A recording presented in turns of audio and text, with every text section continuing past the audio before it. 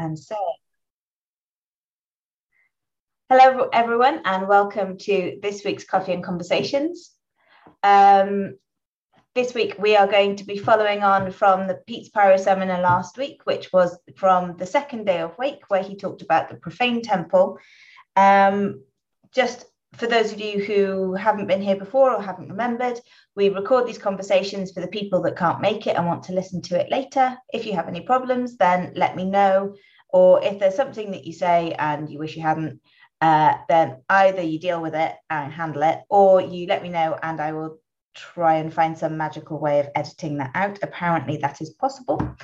More likely, I will just take the whole thing down. So in terms of Wake, it was really difficult this week to try and give any kind of summary of what Pete talked about, because he started off with a summary of day one and then got very excited and jumped about from topic to topic so much that it was very difficult. And then you had the really good interview that he did with Gladys Ganiel, who failed miserably in her task at getting Pete to talk about anything practical. So my best summary is that he started talking about satisfaction and how the human condition is always looking for the thing that will make us whole and complete. And the trauma of life comes when we realize that we are free and we are able to make our own choices, because there is no big other who has a fixed idea of what they want from us, that if only we can please them, then we will find that wholeness and completeness. And so it doesn't make a difference if you pray, if you do tarot cards, if you go to a fortune teller, if you, I don't know, do any of the other things that people do. Whether you ask Octopus whether this team or that team will win the World Cup match, which seemed to be popular a couple of years ago. And Kierkegaard's take on this was, it was called the dizziness of freedom, where you feel so disorientated because you realize that you are responsible for the choices that you make in the entirety, and you can choose whatever you like, but you have to face the consequences. And therefore, when we face that freedom and when we face decisions, we face it with fear and trembling. So he then went on to talk about how Icon was the technology that he uses to try and alphabetize this trauma, to try and take that anxiety and that feeling and that oppression and that dizziness, and to try and come to terms with it by putting it into language, particularly language using liturgy and using common terms to try and draw people in and get people talking about it, because by talking about it, you bring it out of the real and into the symbolic. And fundamentalism, from his point of view, is not about certainty and being certain, but it's about repressing uncertainty. And it's about having this uncertainty, but not being able to put it into language. It's the failure of alphabetizing, where you just can't cope with the feeling, and so you repress it, which means that you have a reaction formation. You can't deal with anyone else talking about it near you because your reaction is over the top. A really good example of this is when you used to hear fundamentalist preachers rail against homosexuality and how terrible a sin it is, and how absolutely appalling and shocking, and homosexuals are evil and wicked. And then about 5-10 years later, they would come out as gay. Because it was the feeling that they had, but they couldn't face and they couldn't put into words themselves. And so they pushed it down and then had this extreme reaction in response to that. So we either have that kind of internal fundamentalism, or sometimes we can have fundamentalist structures in churches where the person attending themselves doesn't believe and doesn't have that kind of certainty and that need for certainty, but the structure that they attend has it for them. So you go and you listen to hymns, you listen to liturgy all about certainty and the God who will fix everything. You then listen to sermons all about that God, and you don't believe it yourself, but you are so wrapped up in the liturgy that you have that kind of safety net, and it protects you and insulates you from having to deal with the trauma. And so then pyrotheological liturgy, icon liturgy, that kind of thing, transformance art, allows you to face all of those things bit by bit and gets you to the point where you can face it. Which is very similar to when Gladys Ganial, after talking a lot about the history of the emerging church, there was a really interesting point where she talked about how you have psychoanalysis, and then the idea of psychoanalysis is you have transference onto the analyst so that you can start to work through these traumas that you have with someone who doesn't react in the way that the person you're actually reacting to would normally react. So if you're talking to your analyst, but really you're talking to your mother, and the analyst doesn't respond in the way that you would expect your mother to, then you can start to gain a new relationship, even though your mother might not be there. And in the same way, the church can be a way that when done differently to the normal structure that we have, you can have transference in that way, that you look at the pastor as God and God's representative. So then whatever the pastor says, you react to them as you would to God. And then when you start to see the cracks in that pastor, and you start to see their doubt and their uncertainty and everything else, then you start to be able to fix that relationship as well. So it was a lot to cover, and we have about 45 minutes. So I'm not sure that we'll be able to cover all of that, even if we just talked through it straight. I don't think we need to cover everything. So I'm really interested to know which parts of that resonated for you, which parts were new, if anything, and which parts do you agree with or disagree with?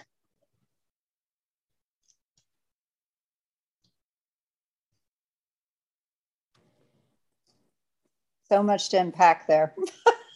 And I have seen it a couple times, but thanks for summarizing it again, because they needed it.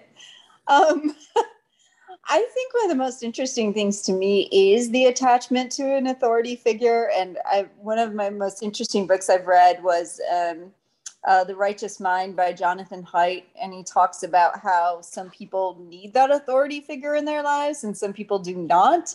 And so I struggle resonating with this because I've never been someone who did need an authority figure in their lives, but I definitely see the trauma and the angst and the pining for an authority figure quite often, especially in society in general.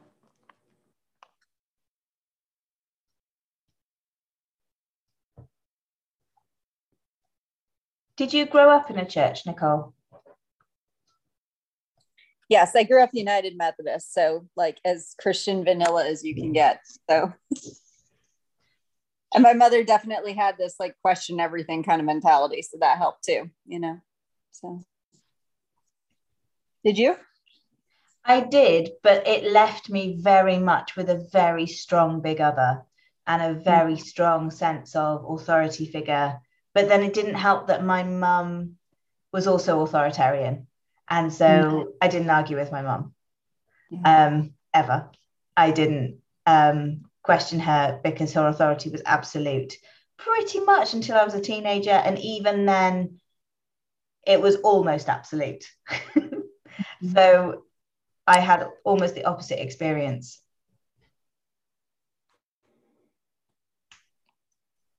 Zizek wrote an essay recently about the term Les Noms du Parent, the Lacanian play on the name of the father. And he was talking about how the big other has kind of disintegrated in society, but there's like this reemergence of a new obscene big other, specifically in America. And yeah, it's interesting. I'm just going to post the comment in the link in the comments here. But yeah, I struggle with that too. I think almost like the idea of truth or the idea of there's something out there that makes sense and that I can find if I only read enough books, that's my authority figure, right? Like there is some uh, knowledge, absolute knowledge, you know. Yeah, the change in society. I've heard the explanation that as the church started to decline in terms of authority, you could go perhaps all the way back to the Enlightenment. Then people were saying, well, okay, so then who's in charge and what do I do? And that is one theory as to where psychoanalysis came from, is to help people deal with that trauma. The other theories are it came as to help along with capitalism, this and that. But I wouldn't say it's within the past 4 years that the church or society has started to internalize the fact like, hey, the Pope's not in charge of everything. It seems like that happened at least 100 plus years ago. But yeah, the church used to have a pretty tight wrap on everything. And even pre-Christian church, pre-Pope, I mean, Jewish history goes way, way, way back. But it just seems like there's been less influence on those historically very powerful religious institutions. Yeah, Carl Schmitt, I haven't read it, but he argues that the authority of the church is what created political power, like politics in general is modeled after the church. Usually I see it the other way around. It's a critique, but yeah. Yeah. Well, I guess modern politics, but yeah, Carl Schmitt, some sort of political theology. That seems interesting. That's good.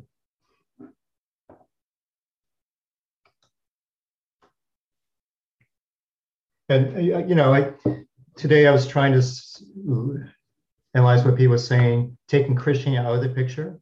And so, I mean, even pre-Jewish, I mean, tribal authority has been around, I'm sure, for absolutely ever, right? So it seems to be, and that's not even human, right? I mean, there's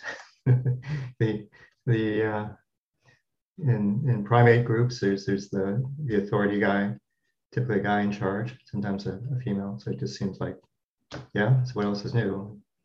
And so, but you know, how much of this is purely a Christian experience versus other, well, of course, other religions are there too, but Pete seems to be jumping all over the place where he's saying, well, you know, it's look at physics, right? Physics shows us, and biology shows us, and politics shows us. It's like, okay, so I guess we have to go into the church as well, but it seems like those would cover a lot of bases these days with people.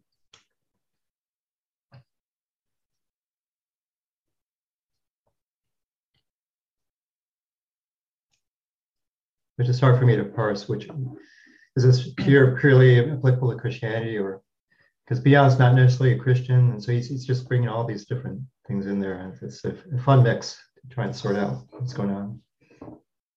I think Russia's an interesting case study, and also the election of Trump. But you see, like with the end of the USSR, this kind of refusal of the authority.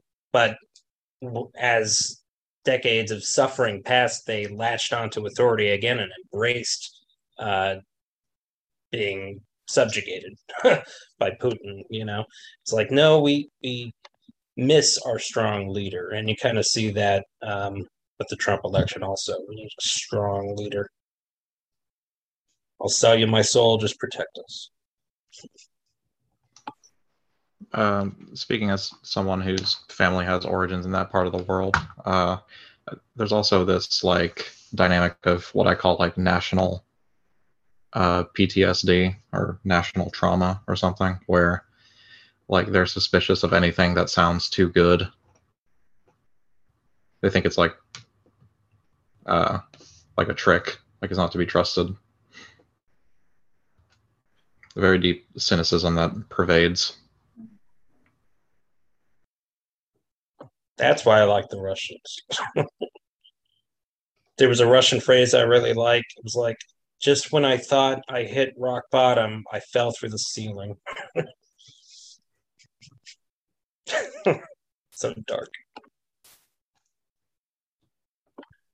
speaking of dark, Angus, how did you feel when Pete said that mysticism is just the gateway drug for most evangelical Christians to get into death of God and pyrotheology in greater depth? I can't disagree with him. I thought it was very narrow, but my own experience, there's all sorts of people interested in mysticism, but it's for an experiential thing, it's for a recognition thing, it's for a new thing, it's for a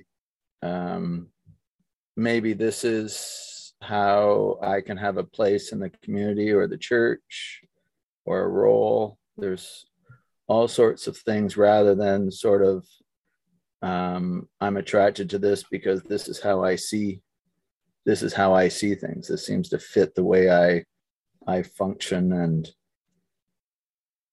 and see things. So I couldn't disagree. Where I do disagree in other times when he's mentioned it is more so many of his definitions are academic. Mm-hmm. And so very narrow and concise, which is helpful in speaking, but misses a broad spectrum of what I would call the reality. And so much of what he speaks about, I see the mystical path as encompassing that, whereas he sees it as sort of step one. Yeah. I see the mystical path as encompassing much of what he talks about, just a different language and but very much deconstruction and dying. And it, as I've said before, it's only early on that it's very experiential. After that, it's very dry. So, but he's always talking about the addiction to the experiential that the mystic has. So. In your experience, is that do you think it's possible that you just have been attracted to the more theoretical side of things rather than focusing on the experiential? Or do you think that that is a common feature generally? The people I know and respect weren't attracted to the experiential. As myself, it's not so much attracted to the experiential, but there was these experiences that couldn't put language to, and it was like a gradual processing, I guess. So I'm not sure. I would suggest that where I agree with what Peter has said is in line with a large segment of the population that are looking for the experiential and are gravitating to something almost like a drug or an entertainment high or what have you.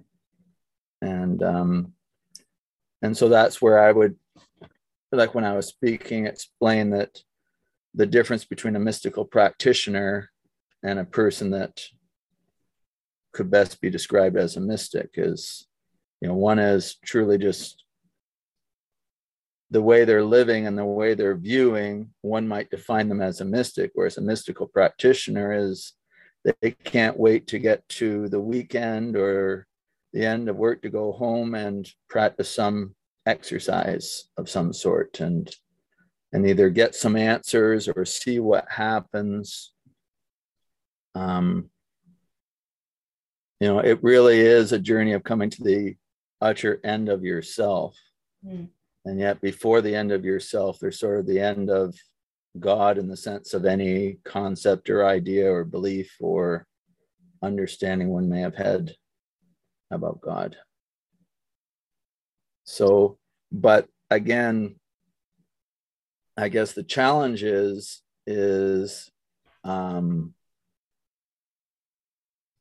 Peter and many of the participants continuously referring to the theoretical. Yeah. Whereas the persons I know coming from the mystical side, they don't even speak something until not only has it been read and thought of, but put into practice. And in that, a feedback in the experiential, giving it either some validity or some invalidity. And I think at times, therefore, in discussions, there's speaking past one another, because I don't necessarily speak in the theoretical, even though I'm actually using the same concepts everybody else is. Yeah. And so I may be heard that way, but I think some of the difficulties the last year is I don't speak that way or that language. And so. Yeah, I was thinking the exact same thing about like orthopraxy and how, there are some mystics who look for that experience that's akin to a drug high. But then there are others who it's just their life, putting it into practice. It's like turning your actual existence into transformist art itself, in a way. Yeah, it's the living sacrifice in terms of most of the persons I've read, like St. John of the Cross, St. Teresa, Rusbrook, even Meister Eckhart, actually, like there's a heavy attraction to the real or reality, and the validity, meaning to live it. Once you get a glimpse, now to put into practice, now to live it, and letting everything else go. And so you don't go too far before it's not necessarily a positive experience. It's considered rewarding in terms of getting grounded in the real, but the experience is one of, dying, rather than like this blissful state. Yeah, I've been very foolish because I was a hardcore atheist and hated, I was an asshole. And then I kind of had a mystical experience, and I started like trying to have that again. Just reading the mystics, trying, like chasing the high. And it was an adventure missing the point,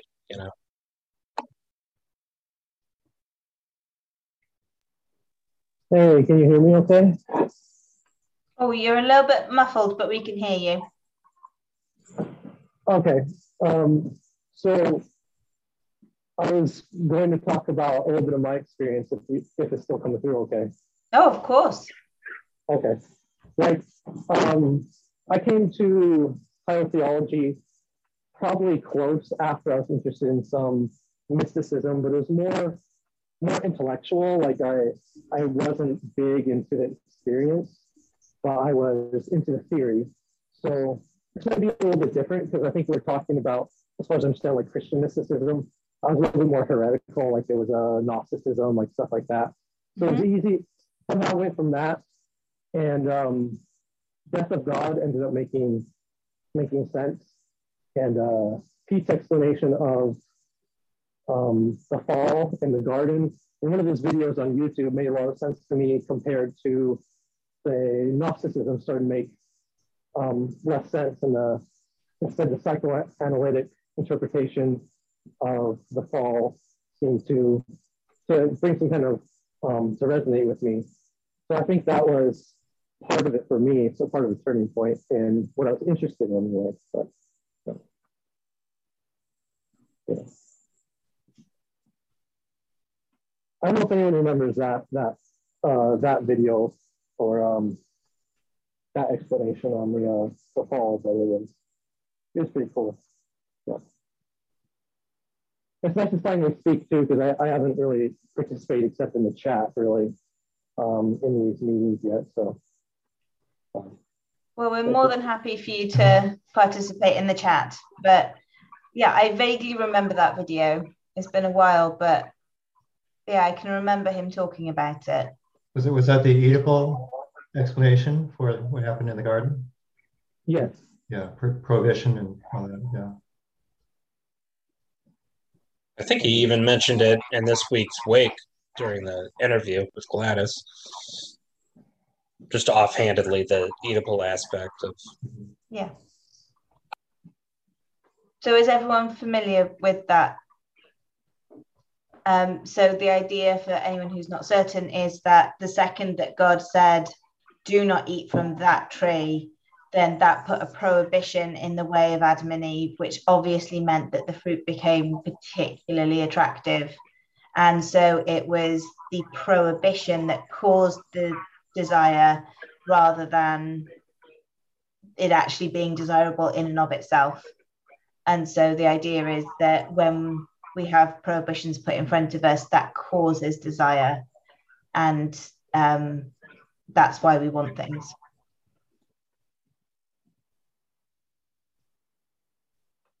I also love Kierkegaard's idea of anxiety preceding sin. Just the idea that as soon as they were given the choice, then the anxiety sets in. It's so I guess that's kind of the argument a lot of conservatives make for evil. It's like, well, we're given freedom, and the necessary result of freedom is evil. But I love the idea of anxiety. Just you said dizziness of freedom, yeah.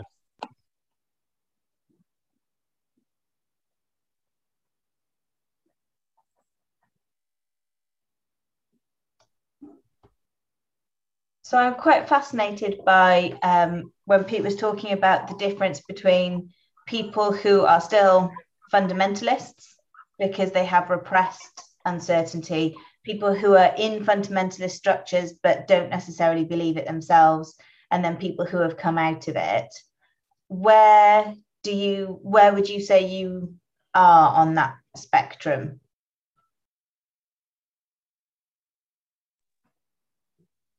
Is for me or anyone? But you are part of everyone, so yes. Oh, okay. Fundamentalism, I grew up in a fairly, I don't know how fundamentalist. It was pretty fundamentalist household. I've had parents, sue school districts over books, that sort of stuff, Pentecostal sort of stuff. And so that's been pretty interesting for me, especially for someone who can experience some psychosis, to be in a household that doesn't really believe in science in the same way, psychology in the same way. That can be pretty traumatizing, but I think everything turns out all right. So, pretty cool anyway. Yeah. Did anyone else come out of like a family where the parents wanted to be fundamentalists but didn't have like the willpower to do it? So you just ended up with like all the crappy restrictions without any of the like righteous conduct. Virtue signaling.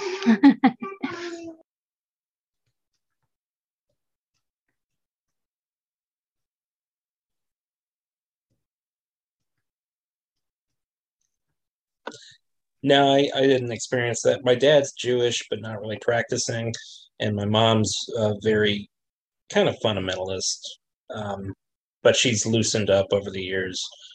And I notice in a lot of churches that people come from maybe a conservative, fundamentalist, evangelical background, and then gradually become more progressive or liberal, but they don't shed the fundamentalism at the core of it. So they might go from conservative to liberal, but they're still attached to that idea that they're right or that they know their group is right, fundamentally.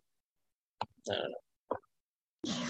I mean, that was kind of my experience. Like, I grew up going to a Baptist church, and then in college, of course, encountered some wonderful ideas in the secular world. But then for about a decade, I was stuck being a proselytizing liberal. And that wasn't really helpful to my relationships or life. And I think that's where, if you can combine theory with experience, the actual practice is to be like, wait, I might be right, or I might not be right, but am I being a total jerk to the people around me? And that's, I think one reason we spend so much time in the theoretical is because it's easier than actually putting into practice not being a jerk or not trading one fundamentalism for another, even if it's a fundamentalism of shopping or, whatever, raising children a certain way, anything.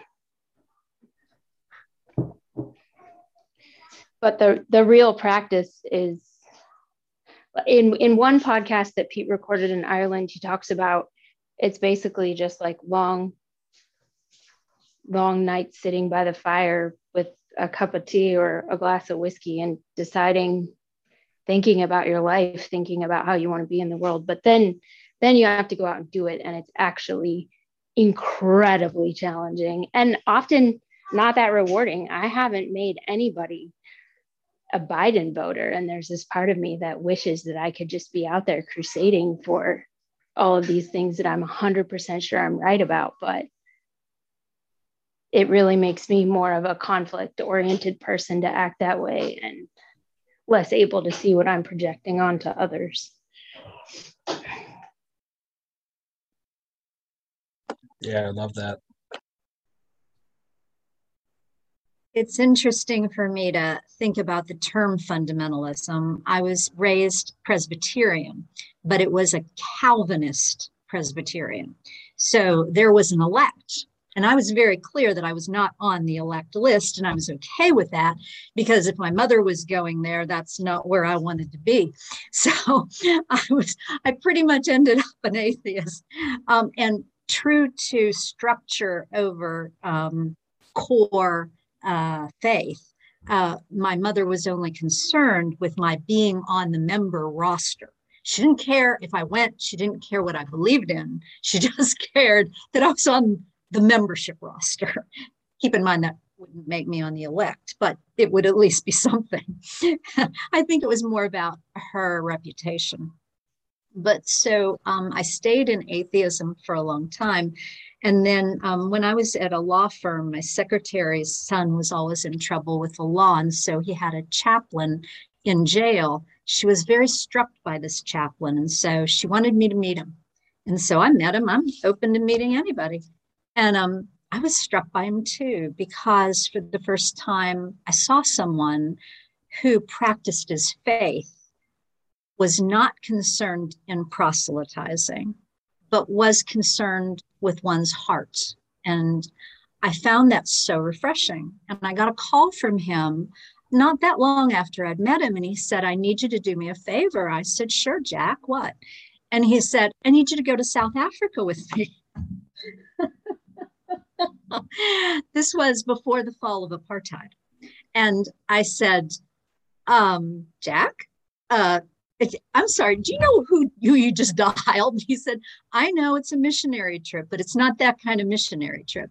He said, I need you to keep me out of jail, and I know you can do that. And so I went. And what I found was, and he wasn't proselytizing. We were in Zulu country, and it was fabulous. It was a lot like Johnny Clegg's experience of the Zulu. It was amazing. And for any of you not familiar with Johnny Clegg, he recently died, but he has a book out called Scatterling of Africa. And he's a musician. It's wonderful. And so anyway, long story short, that led me to a theological pursuit. And I ended up in Episcopal Seminary.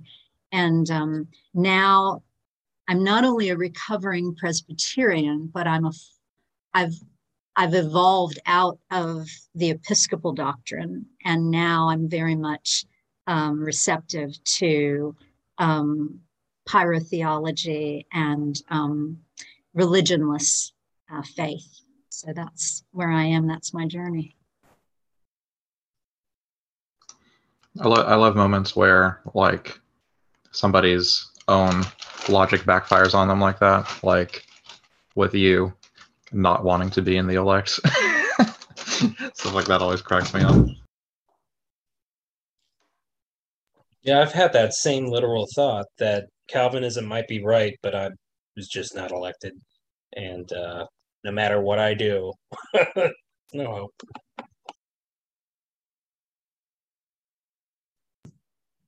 hope. Speaking of faith, something I got recently was I said something on online, and family friends can always respond. I said something about that I have enough faith not to believe in hell or something like that. And I had, family comments. One particular person, they just said, disgusting. And I was just like, I didn't know how to respond, so I didn't say anything, but I just feel like hell was a big one for me for exiting religion. And I looked at progressive Christianity for a little bit, right? I kind of went to atheism for a while instead. Then once in a while I want more meaning after that, even as you're pretty anti-religion, sometimes you start to bounce back into wanting certain, to get back into certain spiritual practices. You're like, okay, I'm getting back into it, but then you don't really, it doesn't really stay with you sometimes. But anyway, so yeah, hell was a big one for me. And so sometimes I still talk about it. But I know that after some research, not as it seems, anyway, in scripture and that, even though I'm not like a letter Bible believing Christian, letter to letter, I know that it's not there per se.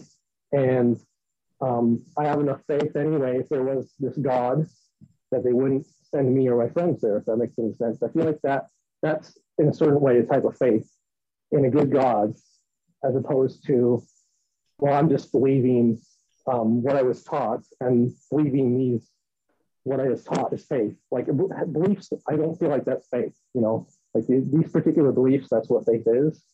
I feel like faith is, you can, I don't know if it's a spin it, but you can make it how faith is more than just particular sets of beliefs. Like I believe in hell, I believe Jesus died for my sins, that sort of thing. That doesn't make any sense to anybody. That's where I was getting at, but it's hard to communicate sometimes,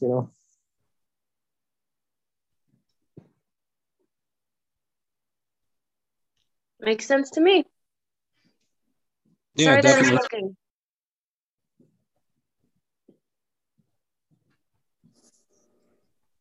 I think the hardest part for me, like I said, I never had like the authoritarian need, but the United Methodist Church I grew up in believed that like they really took the "it takes a village to raise a child" thing seriously. So to this day, I have 3 or 4 couples that I call my parents, and that's a good thing because my own parents weren't great parents. So the church was my family. It was my community. It's where we knew everything. So when I realized that I was no longer Christian, it was really hard. It was so much of my identity and so much social circle that made it very difficult to leave, right? To the point where I stayed going to church for a long time. And it was funny, we were in Bible study today and they were talking about nuns, N-O-N-E-S, not N-U-N. And they're like, it'd be really interesting. I wonder why nuns come to church. And I was like, well, I'm one. And I can tell you, like, I value the community. I value the morality. I value things like that. And I'm interested in religion. So I don't mind studying the Bible, but they were so shocked by that. And some people wrote me emails afterwards. You were so brave to admit that. And I was like, I don't think I should need to be brave to admit that, quite frankly. But even down to like, I'm a singer and I love singing some Christian music. And like, I remember looking at my, because yes, I still buy music. I stream sometimes, but I still buy it. I'm like, should I keep all these Christian songs? Is it okay for me to continue to sing along with Christian songs? And so that was the weirdest part for me, I think, was not giving up the authority, but giving up the community and identity. I identify with that so much. Thank you for saying that.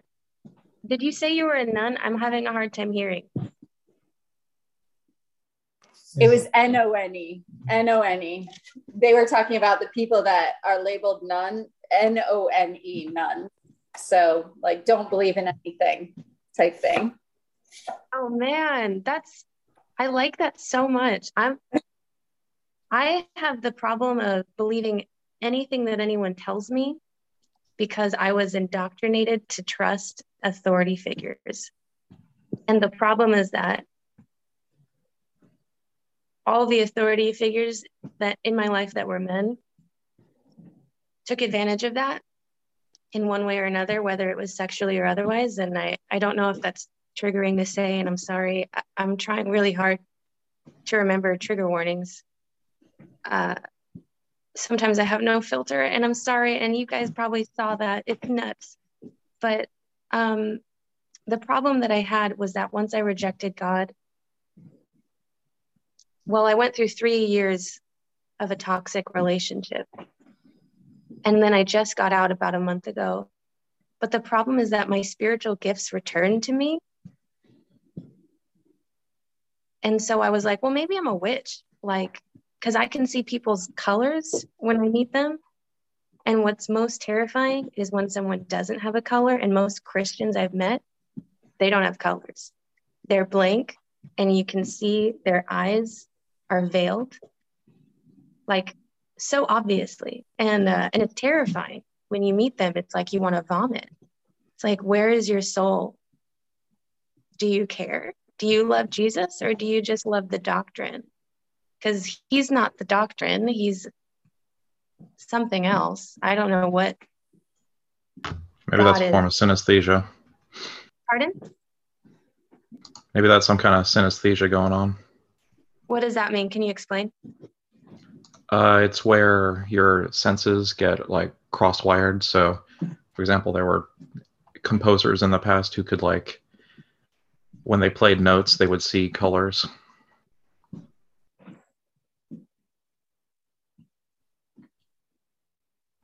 That's a thing? Yeah. Yeah, it's Billie Eilish is like that. It's not just past. Jimi Hendrix, lots of them. I'll type it in the chat so you can look it up for yourself and see if maybe.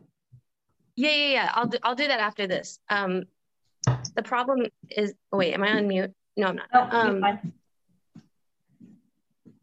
The problem is that I've been having seizures, and I've never had them before. I started having grand mal seizures a week ago, and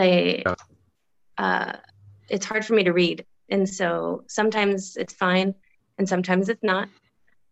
And I'm trying to learn how to be safe in my own body, and that's all I'm trying to do. And I need teachers, and that's why Peter Rollins was really helpful to me when I first moved up to Oregon.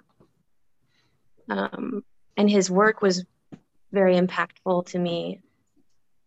But it was like I just saw another male figure. And then I was like, fuck that. Sorry, language. I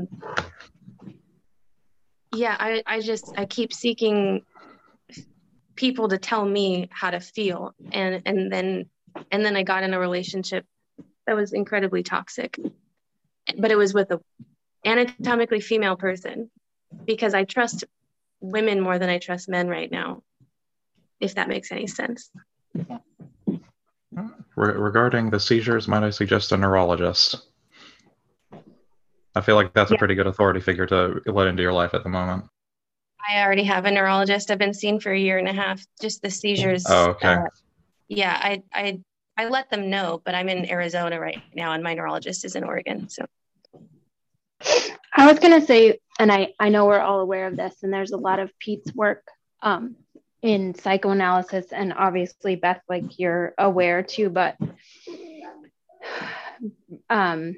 brain research like shows that before the age of 6, we make millions more connections basically constantly than we ever will again in our lives. And And for everybody, it kind of fades out at a different, you know, it's not like on your 6th birthday, your brain just slows down. But somewhere between like 6 and 8, your brain starts cutting back and just using those connections that are the most reinforced. And that's a positive and it's a negative. I think it just means we all have to give ourselves a ton of grace. Those concepts that were introduced to us, like hell, or Beth, in your case, like men are harmful, you know, that you learned very, very, very young. It is always going to be us fighting that wiring, the very, very earliest habits that we learned actually physically in those little neurons and synapses in our brain. And that's, you know, that means we can try our hardest to do better for the children that are under age 6 now, but it also just means that we have to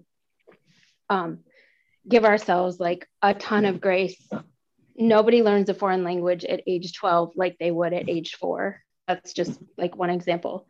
And nobody is going to unlearn terrifying concepts of evangelicalism at age 20 or 30, if those were some of the very earliest and first and deepest and most reinforced things. And in Nicole's case, that sense of community, family, you know, social, economic support, people to make you a meal when you have a surgery, that's always going to be there too. There's, and I'm not saying that we should not take personal responsibility for our habits, our ways that we interact with other people, but just that we're only just beginning to understand in neuroscience how much happens in the brain.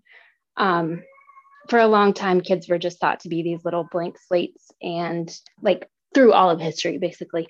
And we're only just beginning to understand like that isn't true. Things like trauma, abuse damage the amount of gray matter in the brain. People then grow up with less frontal lobe ability. It's super fascinating stuff. And then on an individual level, to just keep in mind, like, this is something I learned super young. Of course, I'm not able to totally deal with it in a healthy way. Or maybe I need to say on social media once a month that I have enough faith to not believe in hell, because I am still listening to that 3-year-old inside of me that learned that hell is absolutely real. And when you go there, you just burst into flames forever, which is a terrible thing to teach children, in my opinion. But anyway, that's just a little like brain comments. Yeah, I love that. And I think in a metaphorical sense, the original sin is kind of like that. If you look at the Adam and Eve story, or you look at original sin as that kind of trauma or bad choice or prohibition or whatever that we learned at the beginning, and then stays with us and defines, you know, in a psychological sense, our actions in a way.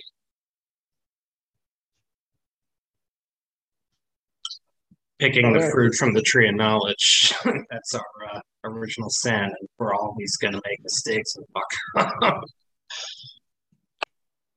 Yeah, thank you. I really enjoyed those comments, and they're appreciated. Like, and frontal lobe, like gray matter, I believe that's corporal punishment is related to that too, and that's been a big one for me. Big one for me for my life, and everyone around me, most people don't get that. So, and like the whole thing, like I have a good relationship with my parents, thank goodness. But you're doing there's something that is not entirely being done right when, you know, if you're a kid and you are having nightmares about, you know, that sort of thing, then it's not probably, well, not probably, there's something wrong there, you know what I mean? So, yeah, not to harp on, you know, to say like, oh, trauma, this was my trauma or anything, but I remember that was something that happened when I was a kid. So, but yeah.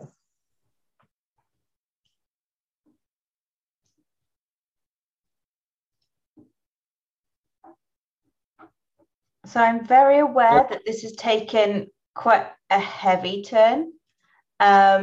And I know that we're coming vaguely towards the end of our time. I'm happy to keep going for a little bit longer.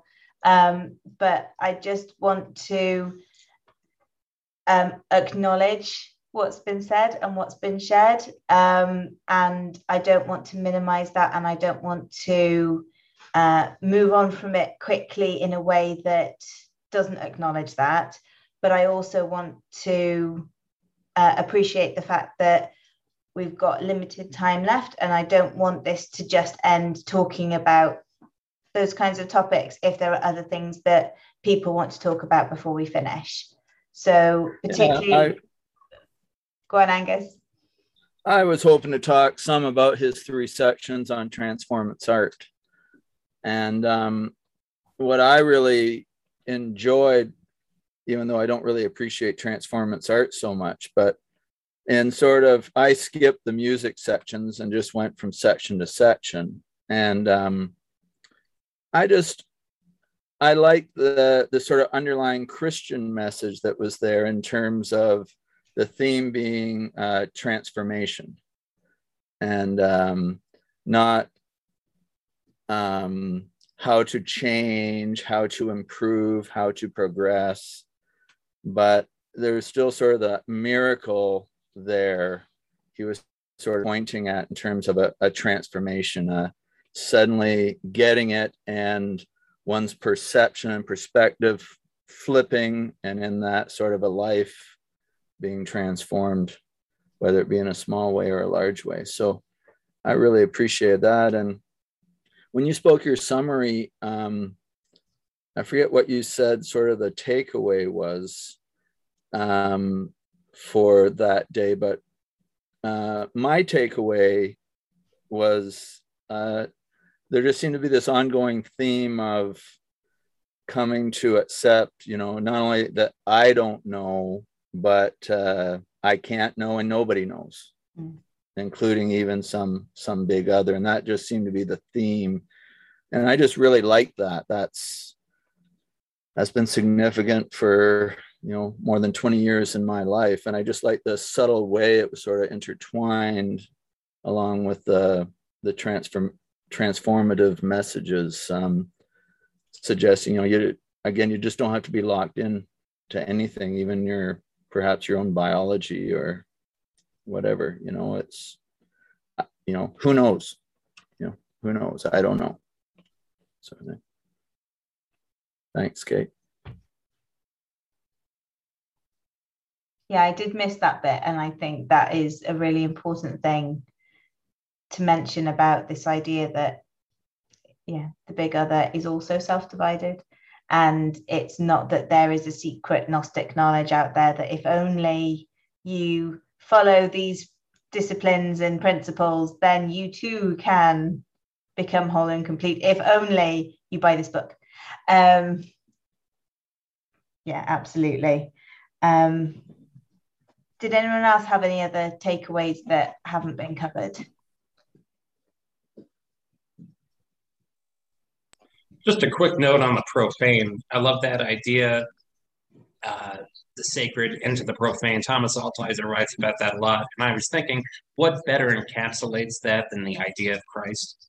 The sacred literally becoming the profane, the dirty, stinky Christ, hairy, the immortal God literally dying, being tortured to death. I mean, that transition, that's transformation. That transition to me is just powerful.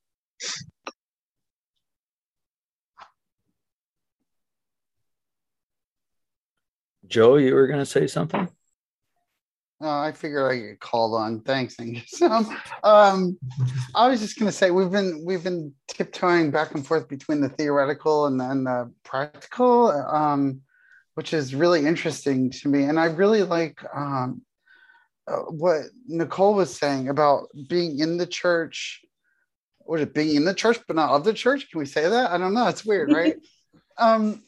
so just this idea of like, and I think when Pete talks, sometimes he leans towards, okay, there is no authority, there is no ultimate authority figure. So it's like, it's just kind of like, okay, scatter my children. Like it's kind of, but I think there really is something to be said for community, and what that means, sort of above and beyond authority. And I don't know if any of you have read Caste. Have any of you read that by Isabel Wilkerson?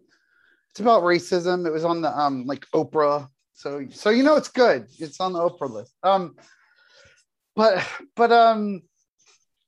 She talks about hierarchical structures in there a little bit, and how racism screws all that up. And we go to the animal kingdom, we see functional hierarchies working. I don't know. I just want to throw that out there because I thought that was kind of interesting that hierarchies exist on this level that's instinctive and not necessarily social. It's just worth throwing into the mix. That's all.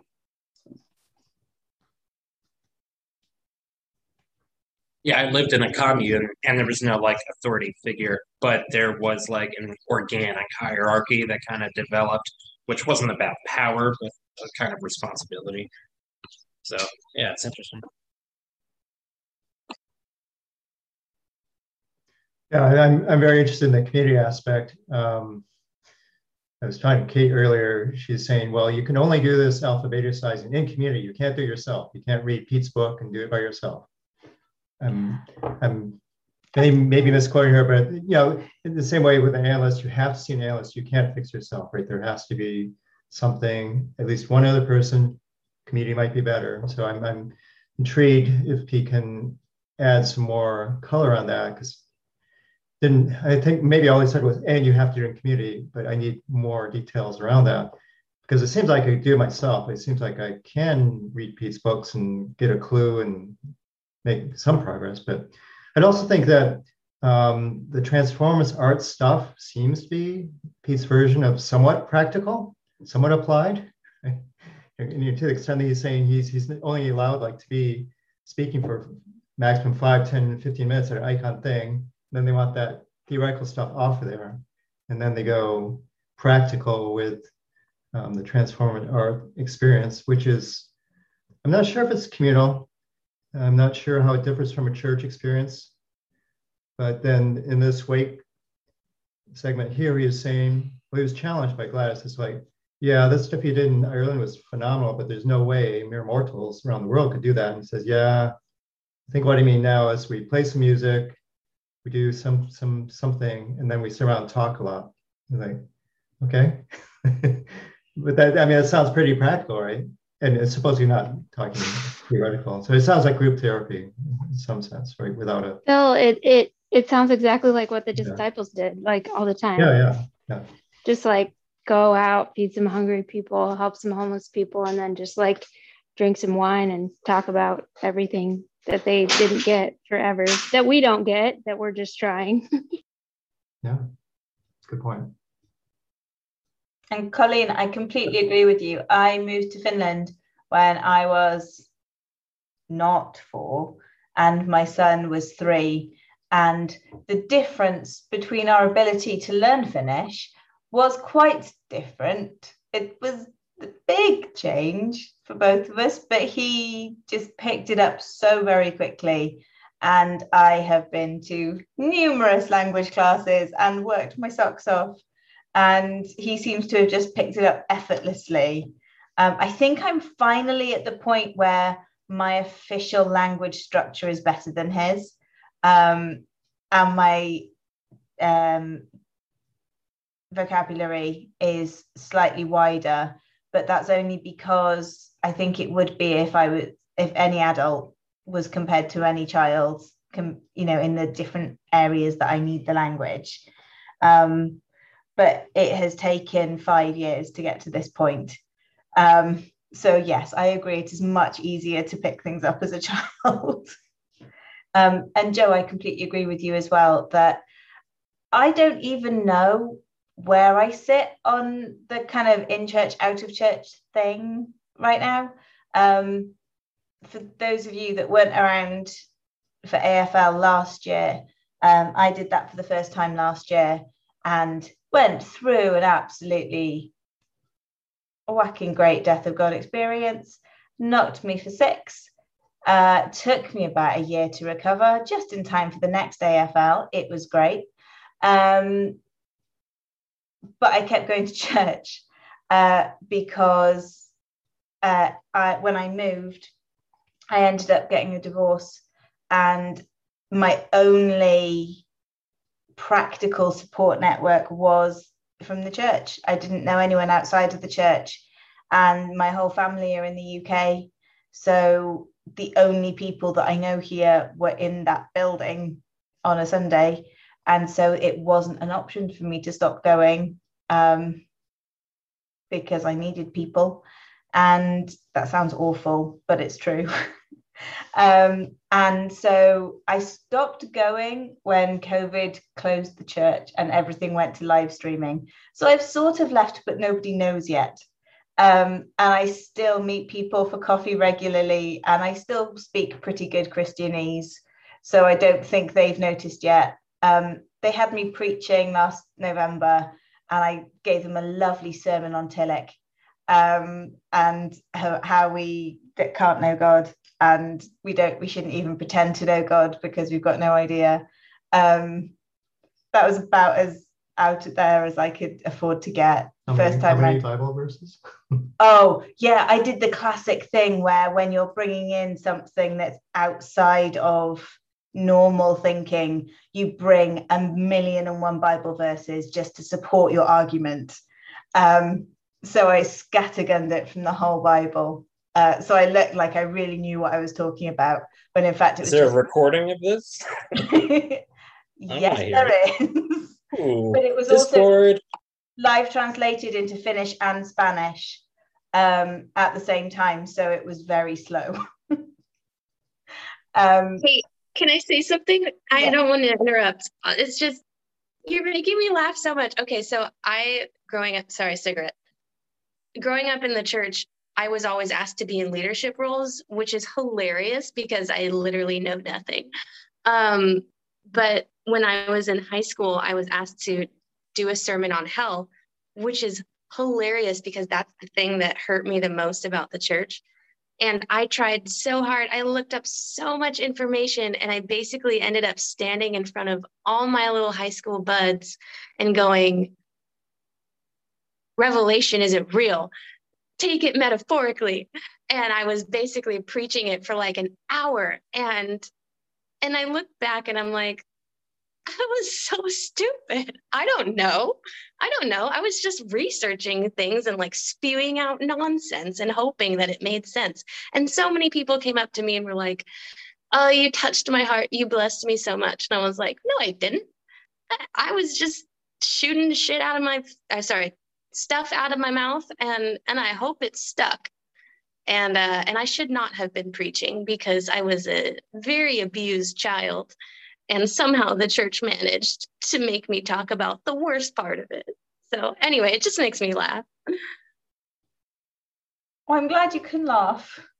That sounds like it was really tough. I think that would be tough for anyone to talk about it, particularly if it, like, in my opinion, that's a topic that only the pastor should be talking about anyway, unless there is someone with a very specialist interest, in which case that's just worrying anyway. But like, that's literally what they get paid for, to deal with those really difficult topics. Sorry for anyone who got confused. AFL is Atheism for Lent, which is the Lent course that Pete does for 6 weeks before Easter, where basically the idea is that Christian tradition, you give something up for Lent, and then it comes back at Easter. In Atheism for Lent, you give up God. You give up your faith temporarily for 6 weeks to really dive deep into atheistic critique of religion and faith and Christianity in particular, in order to see whether there's any truth in it that we can use to strengthen our faith. So naive little me, having gone through divorce, breakup, single motherhood, thought, great, my faith has been shattered to pieces. I've only got this tiny little foundation that I'm standing on. Best thing I can do is completely shake it. And I'm sure it will be fine, because I'm absolutely certain that God exists and is real and is there. And so I will do this course and it will strengthen me and I will come out the other side stronger than ever. And it took me 2 days before I just collapsed like a pack of cards. And the rest of the 6 weeks was a bit of a blur, slightly traumatized. But I think that's kind of Pete's plan with it. Secretly, he definitely missold it. I've asked for my money back a number of times and he's always refused. But it's really good and I highly recommend it. So, having waffled on, it's now 1:45. Does anyone have any final thoughts before we wrap up? All right. Well, thank you all very much for joining us today and for putting up with the awkward tech side of things. Just to let you all know that next Saturday we have the Bonhoeffer course starting. You should have had a Patreon note come through in August, was it? That had the links and everything else. I will try and get it sent out again on Discord and Facebook. And I will try and persuade Pete to send it out via Patreon again this week. There's basically one website that you go to that's got all the reading material for each week, so you don't need to buy anything. And there's a video to watch. Well, it's supposed to be a video. It's actually just a blank video with audio. So you listen to the audio and then we'll meet on Saturdays for 5 weeks to talk about it. There is a break at the end of October so that Justin can do a horror movie exposure discussion on the 30th of October, because apparently people like that stuff.